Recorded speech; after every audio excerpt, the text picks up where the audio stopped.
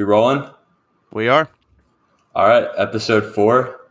I'm excited. It feels like it's been a week since we last recorded, since we last talked, and boy, do we have a lot to talk about. Just like a quick, brief rundown. We're going to talk about every game from match week 5. Then we're going to jump in and do a preview of match week 6. We got a fun little kind of like non-sports conversation at the end, and then we'll wrap up the episode. But there's nowhere else we can start other than the most dramatic game of match week 5, which kind of funny how it works out. Included our boys Manchester United when Manchester United left the London Stadium with 3 points in a 2-1 victory against West Ham. Kind of run through the goals real quick. Benrahma opened the scoring for West Ham in the 30th minute. Ronaldo equalized in the 35th minute. And then my guy, Jesse Lingard, scored an absolute, what a fucking goal. Just a little curler. In the 89th minute. But, there's a lot to talk about this game. Where do you want to start, Clark? We'll just start in the first half. We can start with team selection. We were talking before the show. The big story is, not really a big story, but the big thing that stood out was that Sancho got dropped. For Man United fans, it's a big story. Yeah, it was more of a team selection thing, I think, or like the squad that he chose. That's kind of why Sancho got dropped. I didn't agree with it. I would have dropped Greenwood and had Sancho go out there, and I'll explain in a second. But he went with a midfield of McTominay, Fred, and Fernandez, and then he threw Pogba off onto the left. So he essentially, instead of going with 3 attackers, he put on an extra midfielder and went with like 2 true attackers. Which is fine because Pogba's been thriving in that left wing role this season. However, I think he was worried whenever we play a more attacking team. Move for sure. Yeah, whenever we play a more attacking team, you'll see McTominay and Fred. So like when we play Chelsea, Man City, Liverpool, you're gonna see McFred. It's just gonna be there because they're gonna have more of the ball than we are. And Mikel Antonio was suspended for that game. So like when the team, thank God. Yeah, when the team sheet came out, I was like, why are you going defensive with Antonio out? But then I thought about it for a second. I really think he just went defensive, like as kind of like an excuse to drop Sancho. That's kind of my take on it. Maybe. One of the things that is interesting with this squad was with Pogba and Greenwood. So Pogba is a midfielder, so he's going to drift inside. And then you have Greenwood, who's really a striker, so he drifts inside. So there was no outside space. So the only person putting in crosses were Shaw and Bissaka, and Bissaka can't cross the ball for shit. So the only real crossing option was Shaw, which was a little concerning. Well, speaking of crosses, I think that we should just briefly mention the first half goals real quick. Benrahma for West Ham got the first goal in the 30th minute. It was just super unlucky, like a wicked deflection. Yeah, it was a nasty deflection. Nothing you can really do about that one. But I was really, really happy with our response because Ronaldo equalized 5 minutes later off of a beautiful cross from Bruno. He's insane. 4 goals in 3 games already. And also, machine. Ronaldo got that goal 5 minutes after West Ham scored. But I think 2 minutes after West Ham scored, Fabianski made a unbelievable save on Fernandez off of a corner. Mm-hmm. It was that one, he got a hand on it and it went off the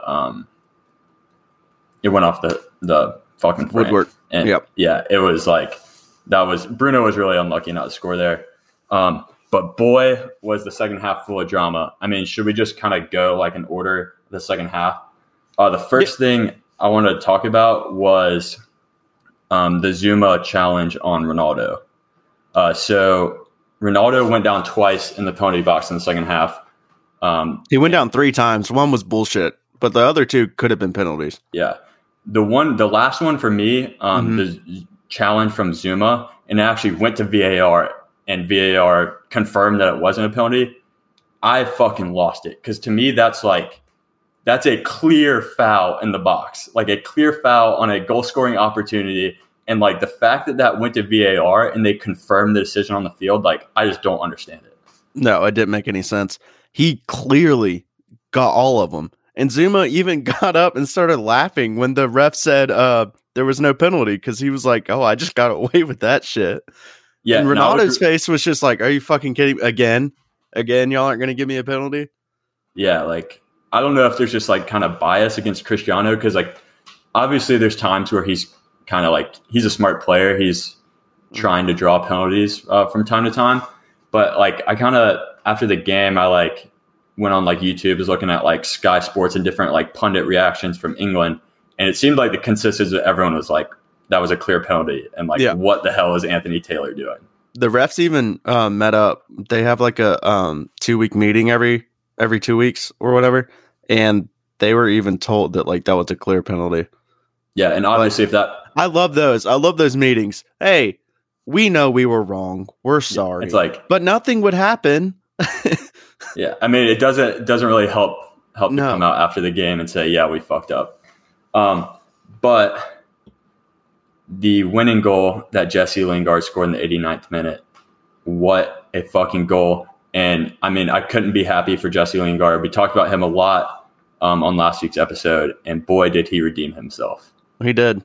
He just, I mean, he let his play do the talking, really. He came out and he said he was sorry, and he did not drop in form at all. Yeah, so and it was awesome to see that. Him and Sancho both came on, I think, like around the 70th minute.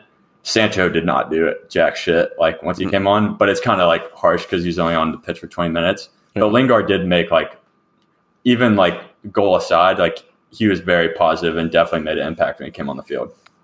Yeah, he did. He looked really good. I do want to say on that one, he put Zuma in a fucking blender on that. Like, yeah, I was like, damn, like Zuma was like, man. After the game, it was funny seeing all the pictures on Twitter of all these sad West Ham fans leaving the stadium with Lingard jerseys on. And it's also like, that's a good point because it's just funny like how kind of life and how soccer works. It's like it had to happen. Like Lingard gave up the crazy own goal last week, and then he gets the winner at West Ham, like where he kind of like tore up last season. I mean, just funny how that works. But obviously the biggest talking point from the game was the penalty that was awarded in injury time to West Ham that was conceded or kind of given up by Luke Shaw. I guess first, I mean, did you think it was a penalty? Yes, it was technically. Yeah, it was 100% a penalty for me. I don't think his hand was in an unnatural. I think the wording of the penalty is the rule of the penalty is a little strange. So if your hand is in an unnatural position, then you should be awarded a penalty. That's a handball. Yeah. If you are running and jumping at a ball, there's nowhere else to put your arm. It's just momentum. So I don't think it's unnatural, but the way the rules are, I mean, how we've seen it being awarded in the past, it's just a handball. It is. Yeah. So this is how I have it written down in my notes. Luke Shaw, what the hell are you doing? You cannot never extend your arm in the box. Like if you have to put, I mean, you see guys do it. If you have to put your hands behind your back, so be it. It's like, you just know if you extend your arm and the ball hits your arm, it's going to be a penalty every time. That's just, those are the rules. You got to play by the rules.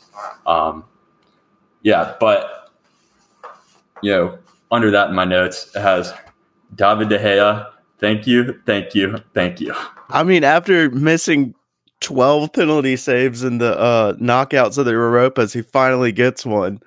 That was karma. That was karma because we were like clearly the better team and like so deserved to get the 3 points in that game. I feel like we would have been hard done if you got to talk about Mark Noble coming in first touch of the game. I mean, like, so. I mean, I don't get like, are these managers ever going to learn? I mean, you saw Gareth Southgate do it in the summer at the Euros when he brought Sancho and Rashford on. It's like you bringing guys off of the bench. Noble literally stood up. He was sitting down, got off the bench, watched the touchline, and then ran to the field to grab the ball. The dude didn't even have time to stretch. In hindsight, it was hilarious watching him come in, grab the ball, start high-fiving everyone like, yeah, I got this. I mean, like when you think about it, it is insane to literally pick someone off the bench who's had zero impact or involvement in a game and pretty much say, hey, I want you to trot on the field and you are single-handedly going to decide the outcome of this match. Yeah. I would have had Declan Rice. Yeah. Take it. You got your supposedly, 100 million pound player. 100 million pound midfielder who started every game for England, and your coach doesn't trust him to take the penalty. I mean, it makes absolutely no sense. It's like, when are managers ever going to learn? I mean, I don't want to spend too much time on it because it's kind of beating a dead horse. I understand Mark Noble, he's a West Ham legend, but it's just all kind of avenues of common sense would tell you that that's a bad decision. Yeah. My key takeaways from the game were, besides Ronaldo just being automatic coming in and everyone saying that the Premier League is going to be too physical and all that stuff, that hasn't worked out. He still looks like CR7. His movement in the box is just it's unbelievable. It's world class. And then I would say one thing to keep an eye on as the season progresses is we are very open to counterattacks.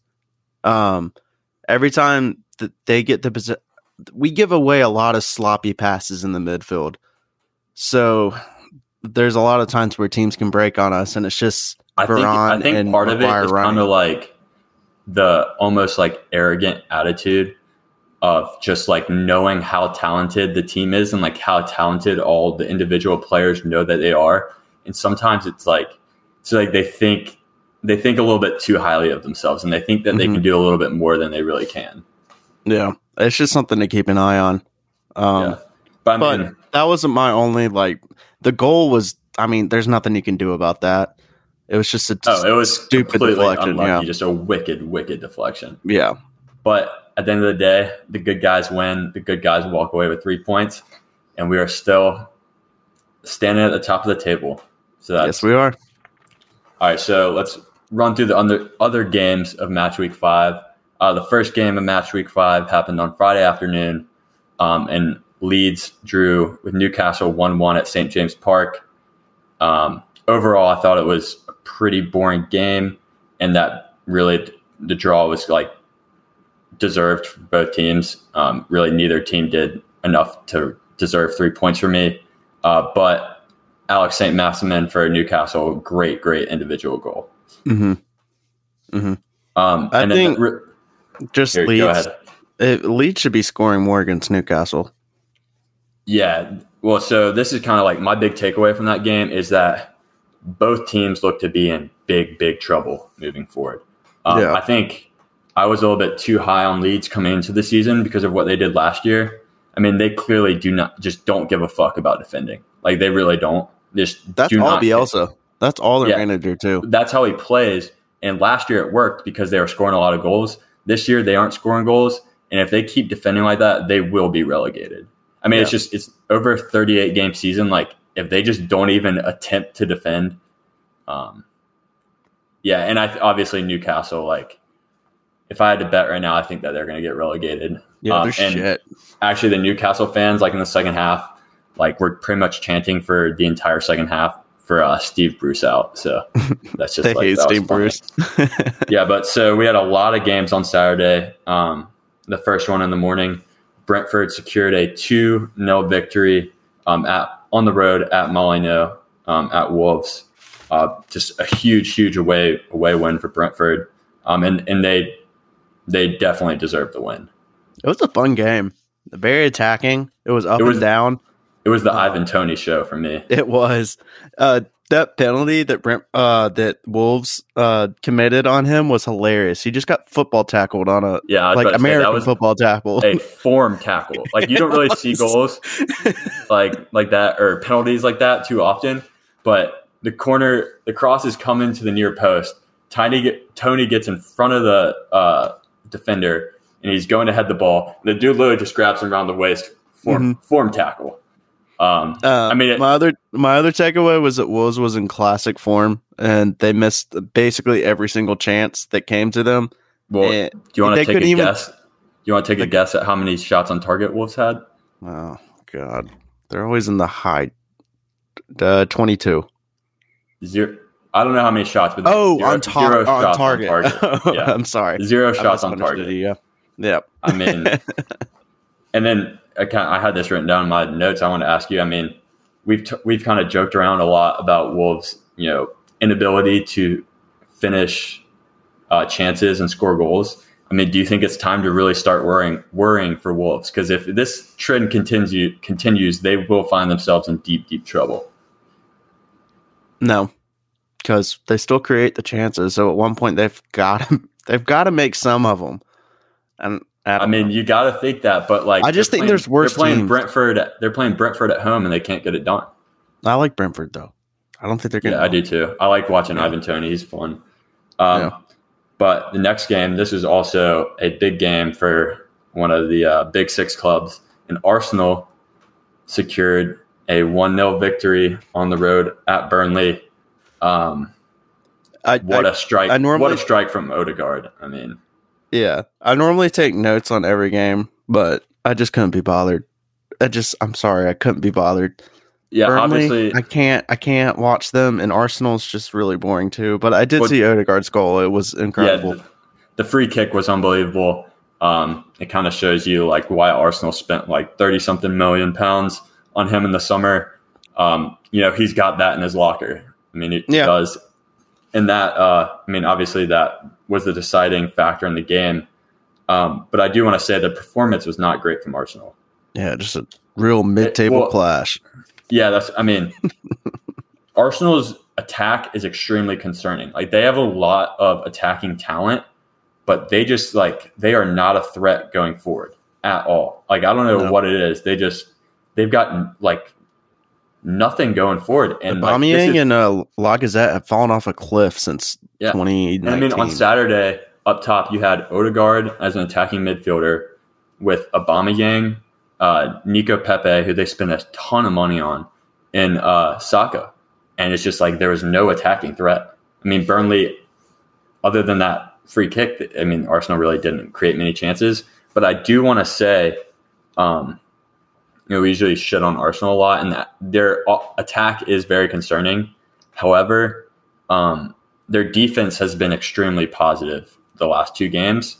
And I do want to kind of give a shout out. Since Aaron Ramsdale came into the team, they haven't conceded a goal. And the guy that they got, Tomiyasu, I think he's Japanese, he plays right back. He looked good. And then Gabriel, the center back, and Partey. Since those three have started the last two games, and they look like a different team at the back with those guys on the team. So we should on Arsenal, but we got to call it how we see it, and their defense does look a lot better. However, the last two games they played were Norwich at home and Burnley. I was about to say. So you got to take it with a grain of salt. Those two teams don't score, so. Yeah. All right, moving on. Liverpool secured a 3-0 victory against Crystal Palace at home. Liverpool just chugs along, and another 3-0 victory for Liverpool. You know what's interesting? It's something you don't see a lot. All three goals were on corners. That never happens. Yeah, Sadio Mane got the first one. I shit on Sadio Mane a lot last week, and he scored this week. I haven't changed my opinion because I think I could have scored that goal. Salah scored again, and then Naby Keita put in a worldie from outside the box. What a goal! What a goal! But I do want to say, kind of my main takeaway from this game is that it looks like it's going to be near impossible. At least very hard to beat Liverpool at Anfield this year. I remember 2 years ago when they had their title-winning season, they ran away from everyone. Anfield was a fortress. You were no one was getting points at Anfield. And with the fans back this year, Anfield looks like it's back to being a fortress. At home, they are tough to play against at Anfield. That's the one Big Six manager that Ollie struggles with too, which is he hasn't played Klopp well. Yeah, and then I think it's kind of fair to say through the first 5 games, Liverpool is going to be in that title chase all season long. Absolutely. They're going to be right there the whole time. They are their depth is a very big worry though. Only a couple injuries and they're out of it. Well, you saw it last year.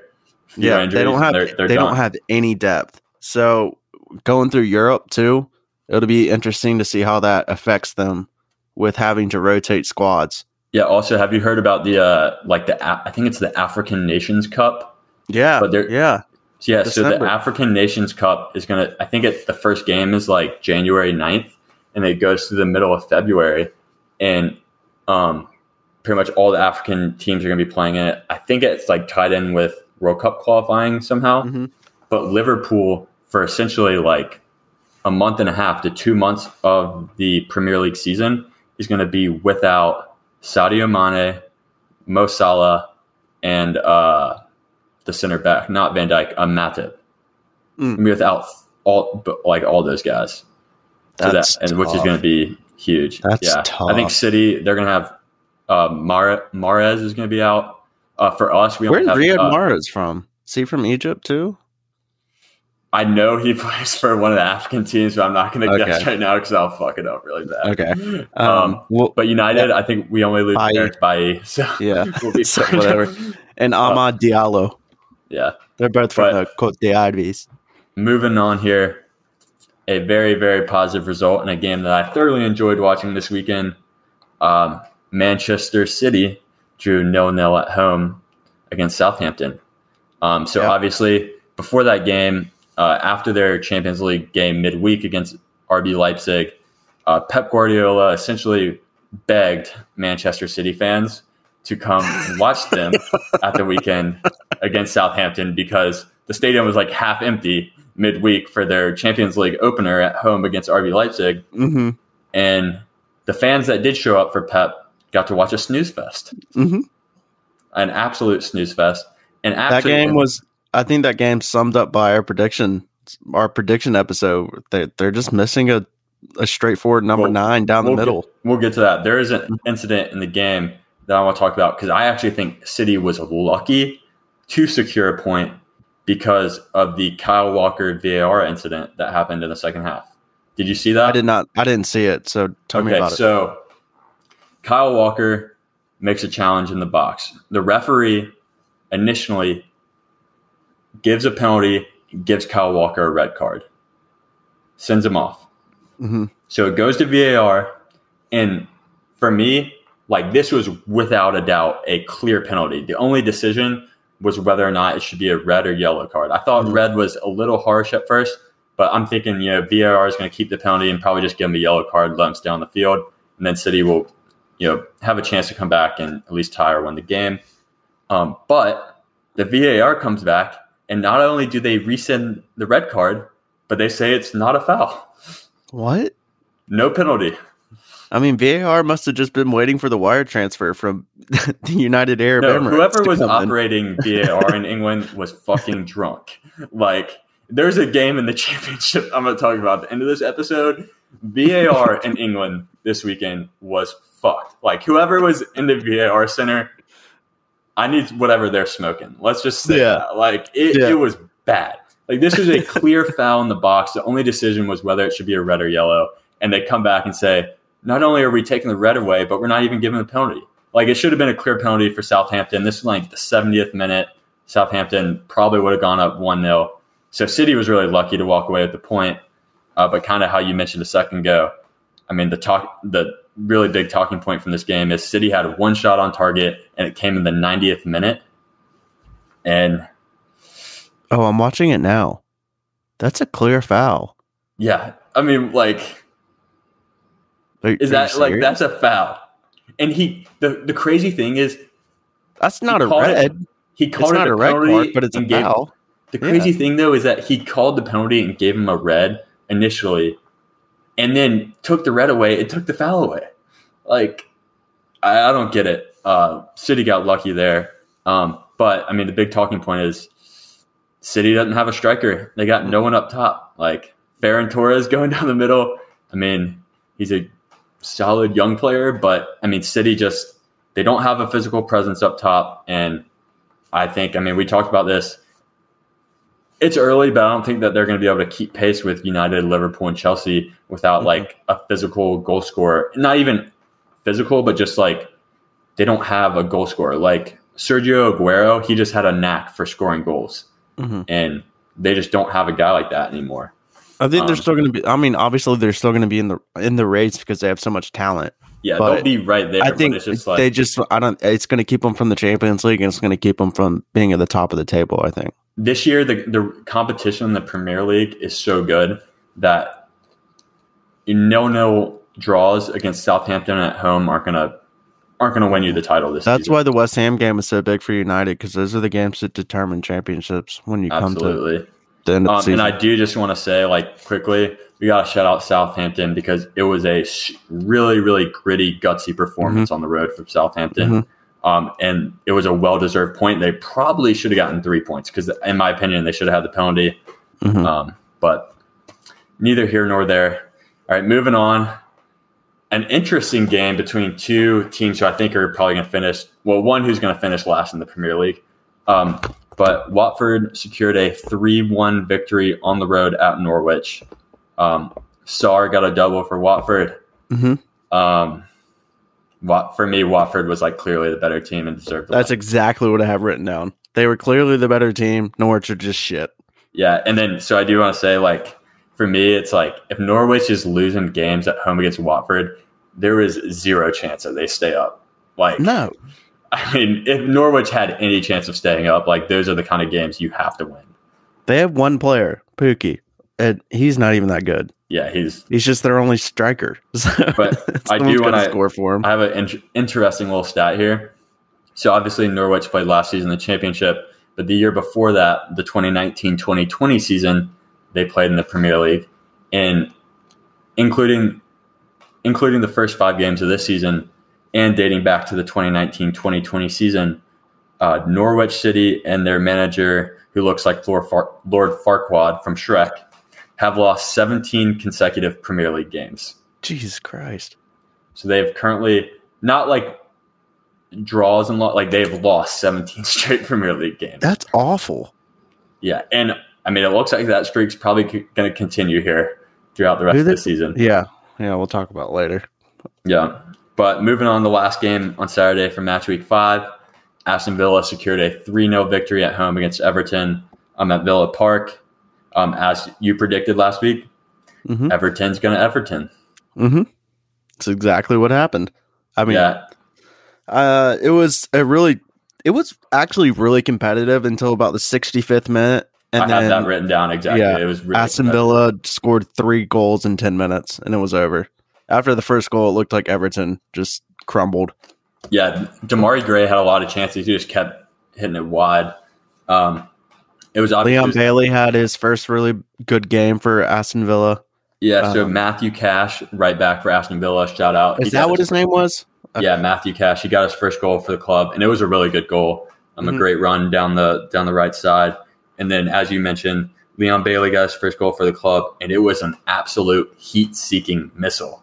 Like, the pace on that one, like, it looked like the Everton goalie was scared of the ball. It was coming. Like, he hit it right at the Everton goalie, and I literally looked like the goalie, like, got out of the way because he was scared at how fast the ball was coming at him. Yeah, like, he also scored directly from a corner, which is pretty cool. Yeah. It's a good deflection. But, yeah, they gave it an own goal. But, they did?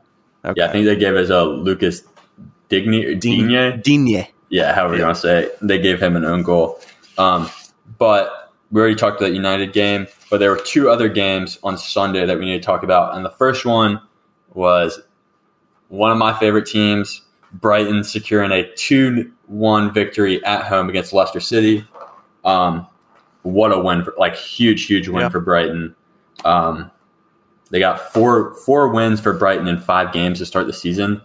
And I just want to kind of mention this. So last year, it took Brighton half the season. It took Brighton 19 games to get their 4th win.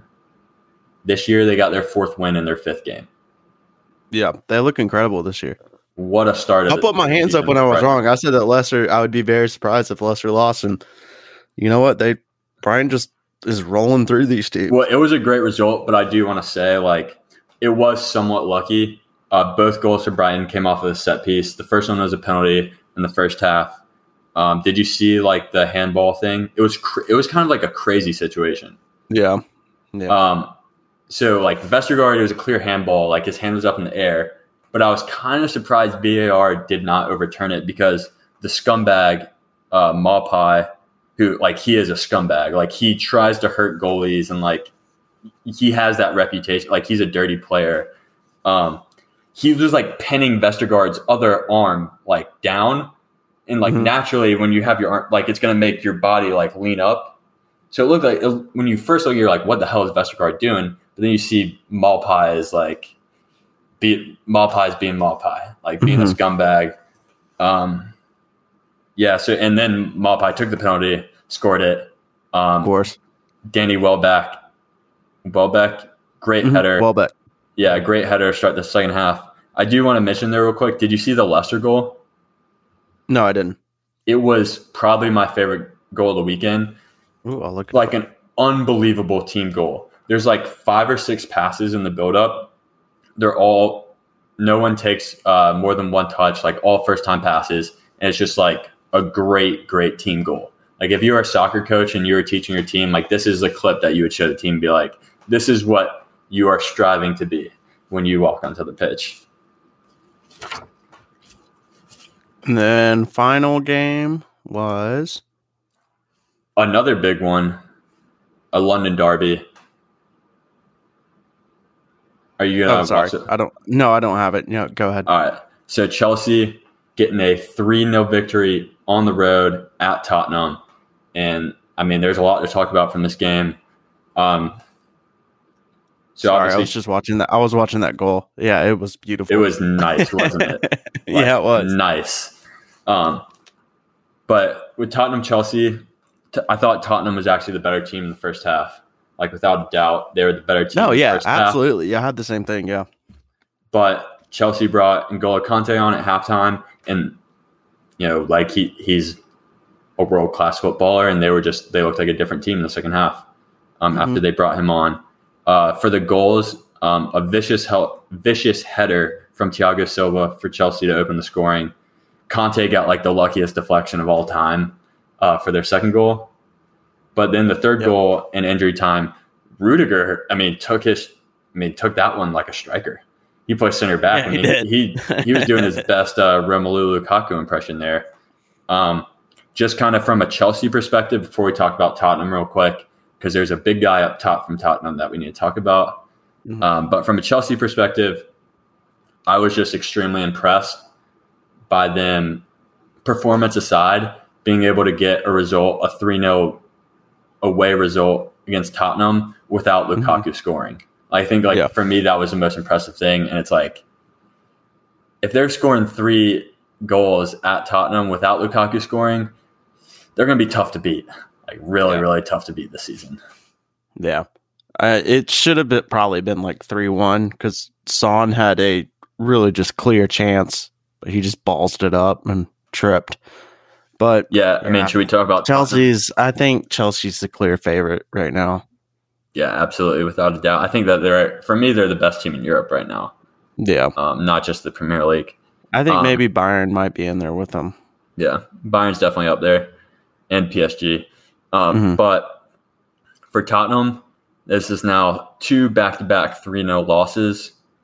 And boy, do we need to talk about Harry Kane. Because for me, so Harry Kane has played 4 Premier League games this season. He didn't play the first game against City. But in those 4 Premier League games, he has 10 touches on the ball in the opponent's box and 0 chances created, 0 goals. And for me, this is kind of like just my opinion. He looks frustrated and disinterested. I'm not questioning his effort. Like he's putting effort in, but you can just tell he doesn't want to be playing for Tottenham. Yeah. He knows he's not going to win anything. Mean. Like he knows the team that they have, and he knows that they don't have a squad good enough to compete for a Premier League title. They're playing in Europa. They're playing in the Conference League.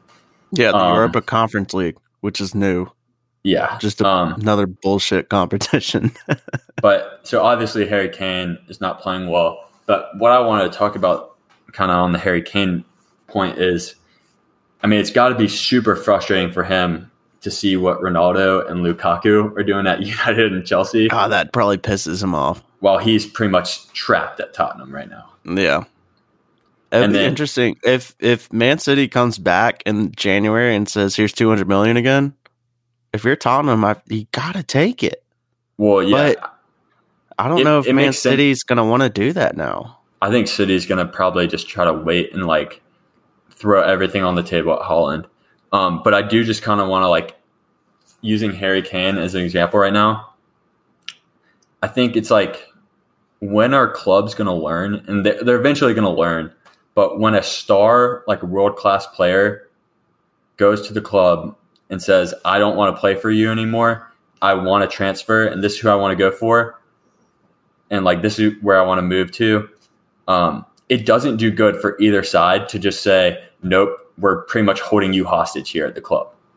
Like, because you're not going to get 100% Harry Kane if you're Tottenham, and it's also like you just turn down a shit ton of money for him in the summer, and it's just like it doesn't do good for the player or the club. It's like when a club's going to learn. I will say it depends on the character of the player, because the same situation's been going on with Pogba for the past 3 years, but Pogba's never dropped in performance. He has put it out into the ether through his agent that he wants to leave, and we've continually said, okay, that's fine, but we want a fair price. That fair price has never come, and Pogba, to his credit, has never dropped. He's never not tried. He's gone through like slow patches where he looks a little worse, but every player does that. I think it depends on the character of the player. I agree with the Pogba situation there. The thing with Harry Kane, though, is City offered more than a fair price for Harry Kane this summer. That's like, the point, yeah. I mean, 130 million pounds, 150 million US, and Tottenham turned that down. Like, I mean, I've done a lot of business school, a lot of business classes in the last 5 years throughout my undergrad and master's. And there's just like, from a business perspective, there's like no reason to turn down what City offered. Yeah. Like, it makes no sense. Yeah. But yeah, those are all the games for match week 5. It's a great weekend of games. So obviously midweek this week, we had the Carabao Cup. United was sent home. Took a 1-0 loss at home against West Ham. This might be a hot take, but I do not give a fuck. No, I don't either. It was a absolutely fully rotated squad. Like, yeah, there was not the United really team. It was, and so I guess I did see other United fans who were disappointed, saying, "Well, it was West Ham's B team," and I get that. I just don't understand the competition. Yeah, for me, like, you already have the FA Cup in England, which is a big deal in England, like it is. And I really just think, like, you don't need to have 2 cup competitions, and the Carabao Cup for me really just takes away from the FA Cup. Yeah, I completely agree. It's not a big deal.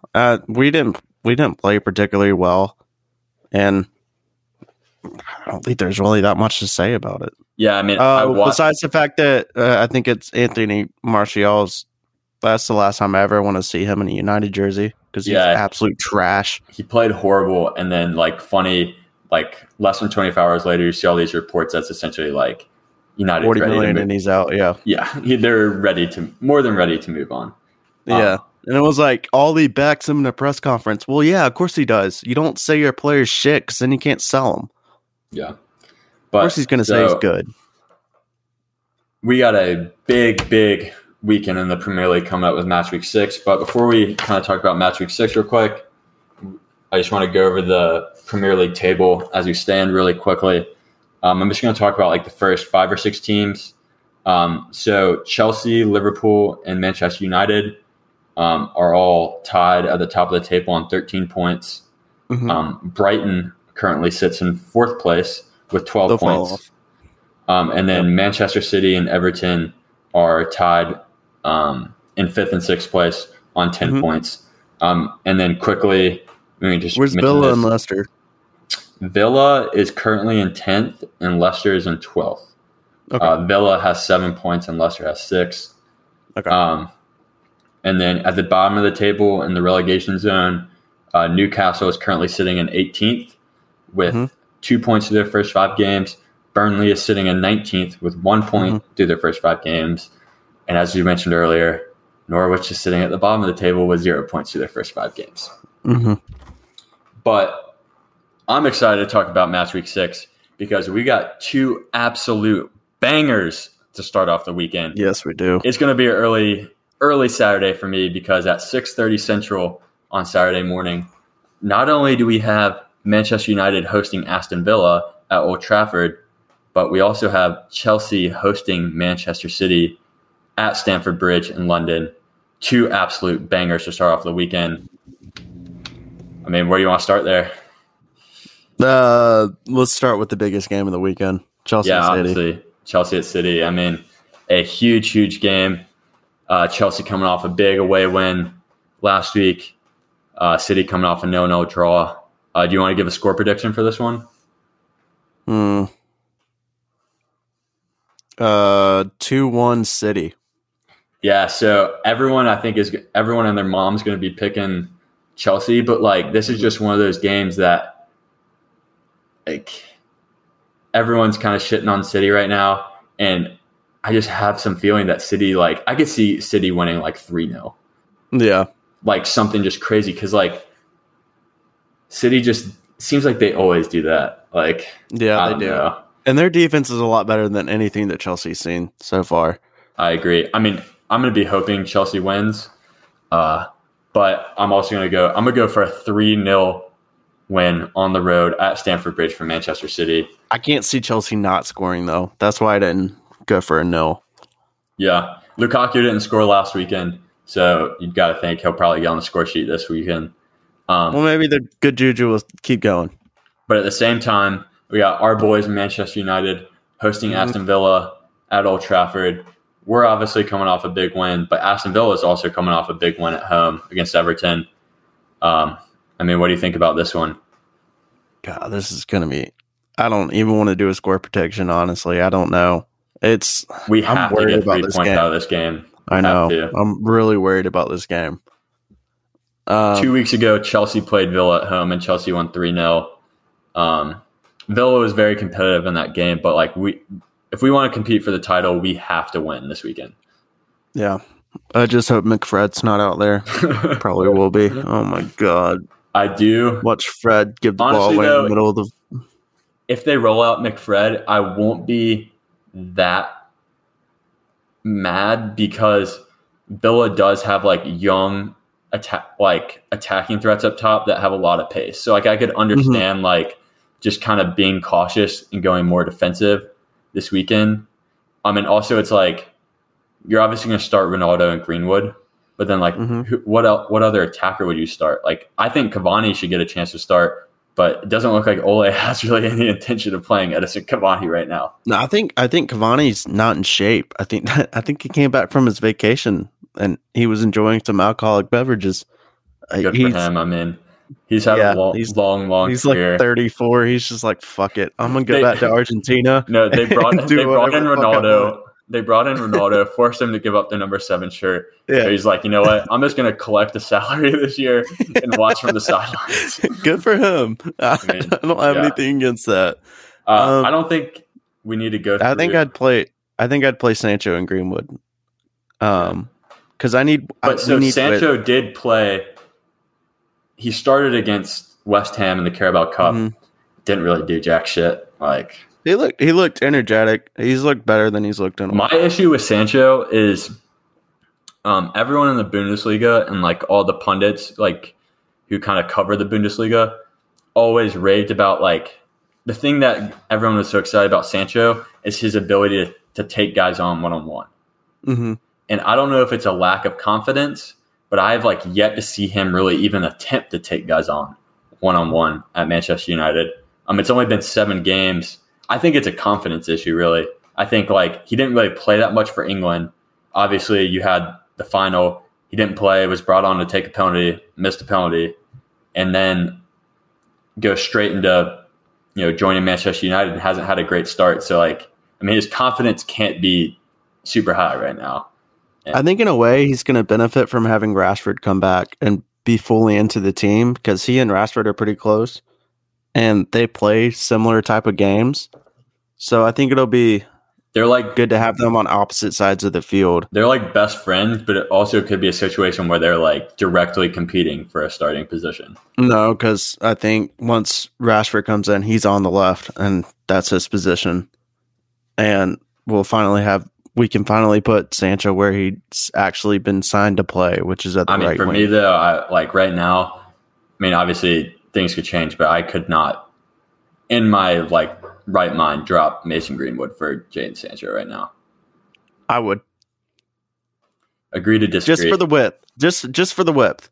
Just so that you have another option to swing the ball in. I think he can create more than Greenwood can. He might not score might not score, but we haven't really. You got Ronaldo in the box, so yeah, we're always gonna have to cross that bridge when we get there and when Rashford returns. It's a decision. I'm glad I don't have to make it. Yeah, that's why they don't pay us the big bucks to. That's to exactly right. team. Yeah. But we're not going to go through every game for match week 6. But there's 2 other big. There's 4 really big games for me, and the next one is Liverpool at Brentford. I think that this could be a very, very interesting game. Liverpool, obviously, Anfield is pretty much a fortress in my opinion, but Liverpool traveling to Brentford. Brentford has an electric home environment, and they could give Liverpool some problems. They could. That'll be a fun game to watch. Yeah, I'm going to be interested to see Ivan Toney going one-on-one versus Van Dijk, because Toney is a physical dude. He is not going to back down to Van Dijk. So that should be really interesting. But on Sunday, other than the Manchester United game, this is my most anticipated game of the weekend. This one isn't super important in terms of the Premier League table, in my opinion, but it's one of the biggest rivalries in all of world football, world soccer, especially in the Premier League, and that is the North London derby with Arsenal hosting Tottenham at the Emirates Stadium in London, and that should be a fun one. It should be. Those fans hate each other. They fucking hate each other. It is, the rivalry is for those who aren't that big of fans of the Premier League, haven't really followed it that much, Arsenal Tottenham, the rivalry is very, very intense. It is. I have a fun little anecdote on that. So back in 1999, Manchester United was playing to win the Premier League, and it was down to Arsenal and United. United played Tottenham at the end of the season, and they had to get a draw or win the game. And Tottenham scores the goal against United, and so that would have sent Arsenal through. And all the Tottenham fans didn't cheer. They were just like, "Oh shit!" Yes, they don't want to see Arsenal win the title. The hatred is it's very, very real. Yeah, and the rivalry is there, so intense. We've got Auburn, Alabama, those kind of rivalries over here, and I don't know what your opinion is. I think rivalries like Arsenal, Tottenham, it's just the hatred is on another level. It's different because it's it's so close. Yeah, they don't have anything in American sports that is that close. You in North London, you could legitimately have a family where the father is a massive Arsenal fan, and his wife grew up as a massive Tottenham fan. Yeah, and it's just and they probably won't speak or definitely can't be in the same vicinity watching the North London derby while the game's on. Yeah. Kind of the last thing I want to say about this game though is that the loser of this game is going to be in deep, deep shit. If Tottenham loses, that would be 3 straight losses for Tottenham, which bad. Obviously big cause for concern. And then Arsenal, obviously they got 2 back-to-back wins, but it was against Burnley and Norwich. So you kind of got to take that with a grain of salt. And I think if Arsenal loses this game, all the Arsenal fans are going to be calling for Arteta to be fired again. It's just, that's the reality of the situation. They're playing at home too. It's at the Emirates. So if Arsenal loses. Oh gosh, if they lose in front of their fans, they're going to be on, the fans are going to put so much pressure on the club for them to fire the manager. Tottenham. I think that's all we got to say about match week 6. So obviously the last few weeks, after we finished up talking about soccer, we've talked about American football. But I wanted to go before we wrap up the episode, I want to have a fun little conversation and not talk about sports for once. And I'm obviously a huge movie guy. You're a pretty big movie guy. And we're wrapping up September here. We're about to roll in October. And this upcoming October is a huge month for movie releases. So yeah, I just kind of want to, well, first I just want to ask you, like, have you watched any good like movies or TV shows lately? Like anything that like really stood out to you or caught your mind? Like that you would highly recommend to anyone listening to this episode? Yeah. For more artistic movie viewers, I would say The Green Knight. It was really good. Sir Gawain, shout out Mr. Covington from St. James. Yeah, that movie was really good. It was a cool movie. I liked it a lot. I haven't seen it, but like I wanted to watch it. So for those who don't know, we read that book, I think, in sophomore year of high school. I didn't remember anything from the book, but the movie was really good. Yeah. But yeah, that's funny.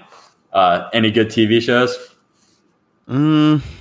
Not really. I'm rewatching Succession right now because that's coming back out in October. Love Succession. Yeah. Like wonderful, so wonderful show. And I started a new Netflix show called You, which is really creepy. It's about this guy. That one's been out for a while. I watched like the first 5 or 6 episodes. I don't know if I'm going to keep watching it. It kind of creeps me out. Yeah, it makes you feel like very... It's one of those things you're watching it, especially as a guy. You're like watching it and just highly uncomfortable. Like, highly uncomfortable. Really gross. Yeah. So I don't know if I'm going to continue watching that. But that's kind of where I've been at. Yeah, I mean... How about you? We talked about this with some of our friends. Shout out AJ, Nick, Bennett, Wyatt. I'm not a huge horror movie fan, but there was a new movie that came out recently called Malignant. I fucked with it. Like, I really liked it. It's kind of like a horror thriller. I won't kind of spoil it, but like, it's just a super, like, I've never seen a movie that's like even anywhere like comparable to that one. So I just think like the uniqueness of it is maybe why I liked it so much, but I would highly recommend Malignant. I have no interest in watching it just because I don't like horror movies, but one of the girls in my office really liked it. She said the movie was really slow until about the last 30 minutes, and then it got really wild. Oh, it gets like wild is an understatement, Clark. Like, I'll just say that. But I'm not like a huge TV show guy. But I did watch recently on Netflix a movie called Miss Sloane. Have you seen that? It's kind of like a DC like drama about like lobbyists and like lobbying. It's really fucking good. Is that with Jessica Chastain? It is. The redhead? It is so fucking good. Like, I love that. I've been thinking about watching that. It just looked really liberal to me. So I picked those two movies. It's actually about gun lobbying, about like the fucking NRA and that kind of stuff. Really interesting. And it's actually like pretty unbiased. Like, it shits on both sides of the aisle, which I kind of appreciated. Okay. Then I'll watch it. Yeah. But I do want to talk about upcoming movie releases in October. And the first big movie releasing on October 1st is the Many Saints of Newark, Sopranos prequel. And boy, am I fired up and excited about this one. Yeah, I didn't know about it till today, and it looks amazing. Sean, did you watch Sopranos? Yeah. Without a doubt. I watched the first couple seasons, but I didn't finish it. Yeah, so I had never watched it before. At the start of the pandemic, I watched the whole show. And in my opinion, The Sopranos is like, without a doubt, the greatest television show of all time. Like, the first 2 seasons of that show are unbelievable, like fantastic. If you haven't seen it, stop what you're doing, go watch The Sopranos. I'm fired up about the prequel. David Chase, who like wrote and directed The Sopranos, is writing and directing it, but there is a part of me that's like scared and nervous that they're gonna fuck it up. Yeah, it'd be really easy to mess up. Yeah, because the TV show is so good, so it's like my first thought when you told me about it was, why are they doing that? It's just for money. I mean, I understand why they're doing it. They know how many people have watched The Sopranos over the years. I just think for the lore of the show, I wouldn't do it. But I commend them for trying. And if it's great, then I'll eat my words. But yeah.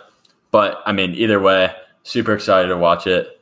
But the following week, second week of October, we got I know you and I are both huge James Bond fans. I can't wait. I cannot wait. No Time to Die, the final James Bond movie starring Daniel Craig, releases. Yeah, I mean, the excitement for this one, like, it's been pushed back so many times, and I don't even care if it's bad. I just want to fucking see it already. Okay, I do want to mention that real quick. I am a little skeptical, just from like the trailers and stuff. So obviously, the dude who played, I am too. I think it's going to be the worst of the 4 movies. So I still can't wait. I can't think of his name off the top of my head right now, but the dude who played Freddie Mercury in Bohemian Rhapsody is the villain. Have you seen the trailer? No, he looks like a fucking zombie. Yeah, I am like, I'm highly skeptical of him as a villain.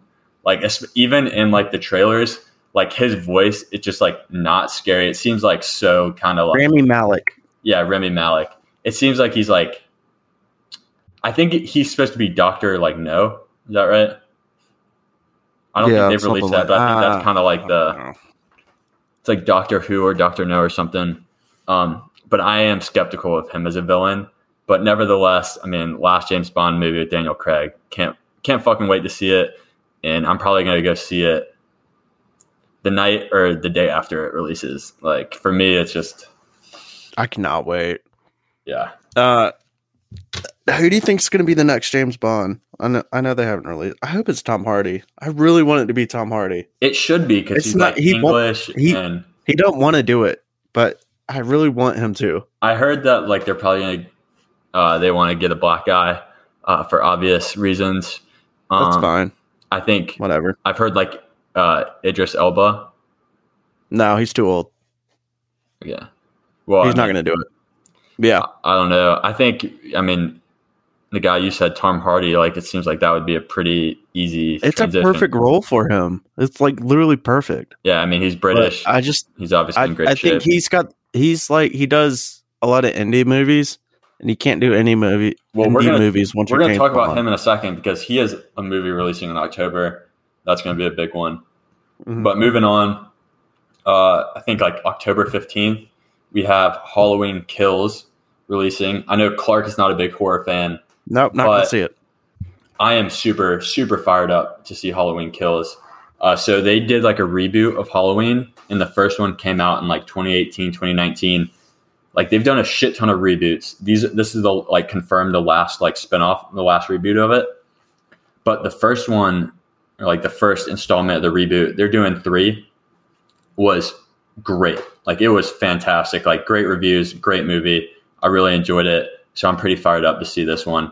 And like, for me, when a Halloween movie, like a new Halloween movie releases around Halloween time, like, I always go see it, just because, I mean, it just kind of gets me in the spooky mood. Like, I don't know, like, it's Halloween time. Go see Halloween in the movie theaters. It's not going to disappoint. But I think on the same day, actually, we have Venom 2. I think it's called Let There Be Carnage, releasing. Did you see the first Venom movie? I did. I didn't love it. I'm not fired up about it. I'm more of a Marvel person. He's technically part of Marvel, but he's not part of the MCU. So I don't really have any interest in seeing this next one like either. A standalone Marvel movie. Yeah. What's the guy? Woody Harrelson is playing Carnage. He's going to be the bad guy, like the villain. I'll probably watch it when it's not in theaters. Yeah, I probably won't drops go on see Disney it, Plus or something. Yeah, I'll definitely end up watching it. I mean, it's going to be that one of all the movies we're talking about. That one's going to make the most money at the box office. Like, Bond will. I don't think Venom sells. I think the first Venom didn't make that much money when it came out. I think you're wrong. I think the first one like fucking killed it. I could be wrong, but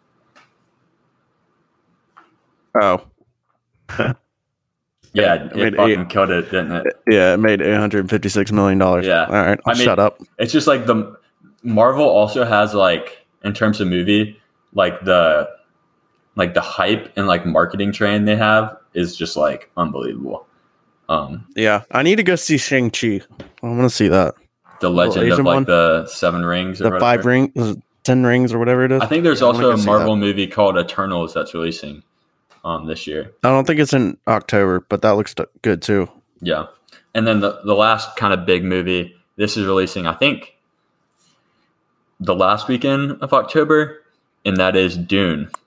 I'm fired up to see Dune. I cannot wait. Like, I read the book this summer, and it's got me all fired up. I cannot wait. It's a 2-part movie because the book's really long, and I was wondering how they were going to do that. So they're going to do it in 2 installments.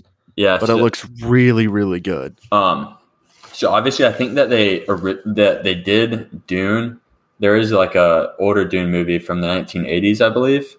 It's shit. No need to watch it. But Denis Villeneuve is, he's directing it, and I think it's very promising. I mean, he did Arrival, which is the movie I loved. He did Sicario, which obviously fucking love Sicario, one of my favorite movies of all time. And he also did Blade Runner 2049, which came out a few years ago, which I thought was didn't great. know that. Yeah, that was a good movie. It got a lot of bad press because they made Ana de Armas basically a sex doll, which is unfortunate. But the cinematography, yeah, that's why I can't wait to see No Time to Die. But the cinematography in 2049 was really, really good. Yeah, and obviously, like Dune is very like it's sci-fi, so like the visuals and like they have trailers out. I mean, the trailer looks unbelievable. There's also just like fucking good. The cast too, like the amount of stars that they have in that movie is outrageous. Mm-hmm. Like it's gonna be a fucking. Jason Momoa's gonna die early, by the way. Just to let you know, I'm gonna ruin that for you.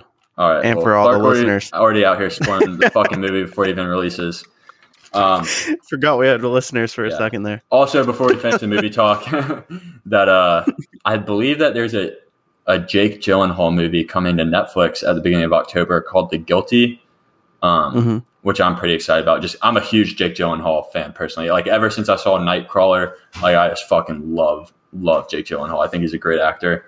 But it's going on pretty long, so I think it's time for us to wrap up the episode and do our ass clowns and stars, baby. Let's do it. All right. Think you want to start off? Yeah. Yeah.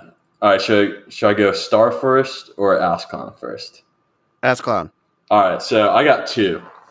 My first one is, so you're gonna have to bear with me here for a second. So Henry Lansbury is a player for Luton Town in the Championship, the 2nd division of English Premier League, or the 2nd division of English football. And he had an absolutely outrageous tackle against Swansea City this past weekend. Did you see it? Here. I'm about to tag you on this on Twitter because you got to fucking watch this. So Henry Lansbury is the one who committed the tackle, and he is an ass clown for committing the tackle. But even more so than him, the referee who went to VAR and decided that this was only a yellow card is an even bigger ass clown. Yeah, so this was a yellow card. So Henry Lansbury, the man who committed the tackle, he's an ass clown, and the referee is an even bigger ass clown. So just watch this for a second, Clark.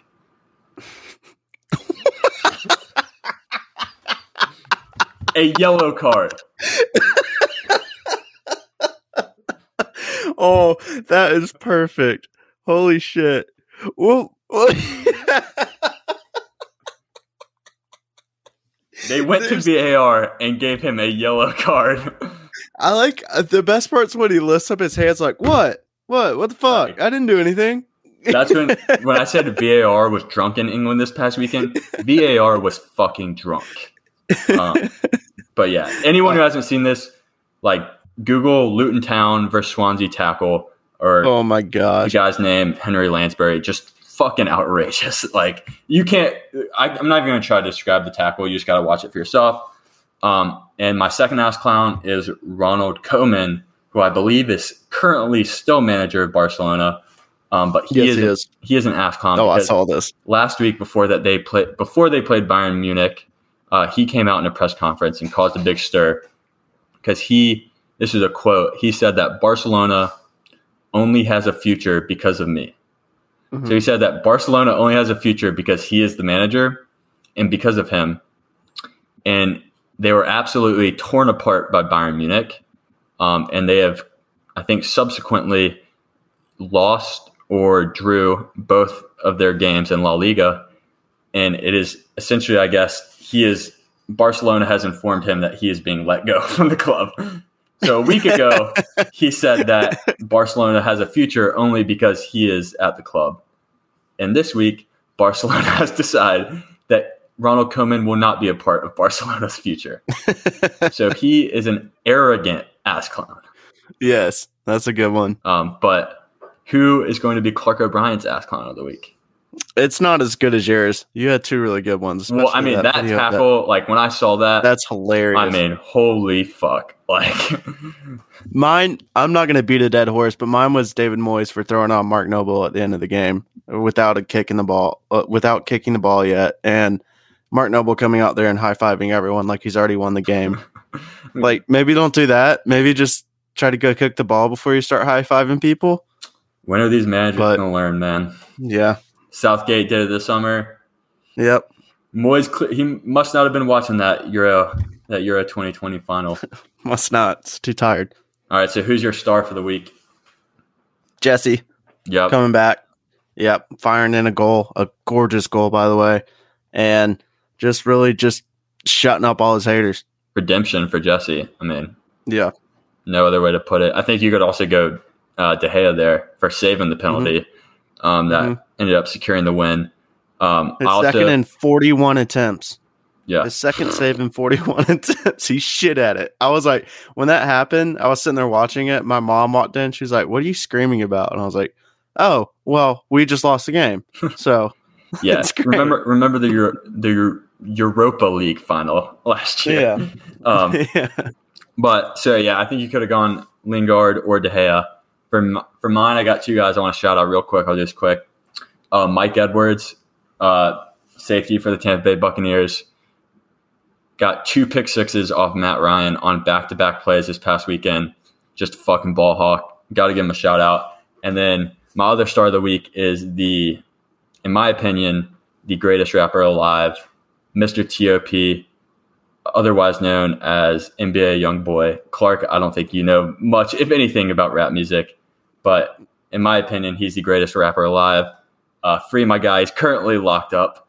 However, that's a shame. He is my star because he has a new album releasing tonight, and I am fired the fuck up. You know, the past few weeks, everyone's talking about Drake this, Kanye that. Well, Drake and Kanye can both kiss my ass because Youngboy, as they say in Atlanta, not in Atlanta, but I saw a billboard in Atlanta, young boy better. That's all I got to say.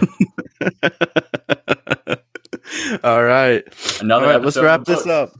Yep. So we are officially on Apple Podcasts, finally. This episode might not come up at the same time as the other ones, but we are on there on Apple Podcasts. We do have a subscribe button and a rate 5 stars button and a comment button. So feel free to give us good reviews and give us those 5 stars. It really helps us get notified. Before you stop recording real quick, so we put this podcast out through Anchor, and on Anchor you can see a geographic location of our listeners. And I just want to give a shout out because our last episode 3, Mid-Table Banter has officially gone international. Oh, hey. I don't know if you know anyone who currently lives in Hesse, Germany. Oh, no, I don't. But someone from Hesse, Germany. Hesse. It's Hesse. Whatever the hell you want to say. Listen to episode 3. So this is podcast officially international. So fuck all the haters. Yeah. All right. We will talk to you all next week. Thank you. Adios.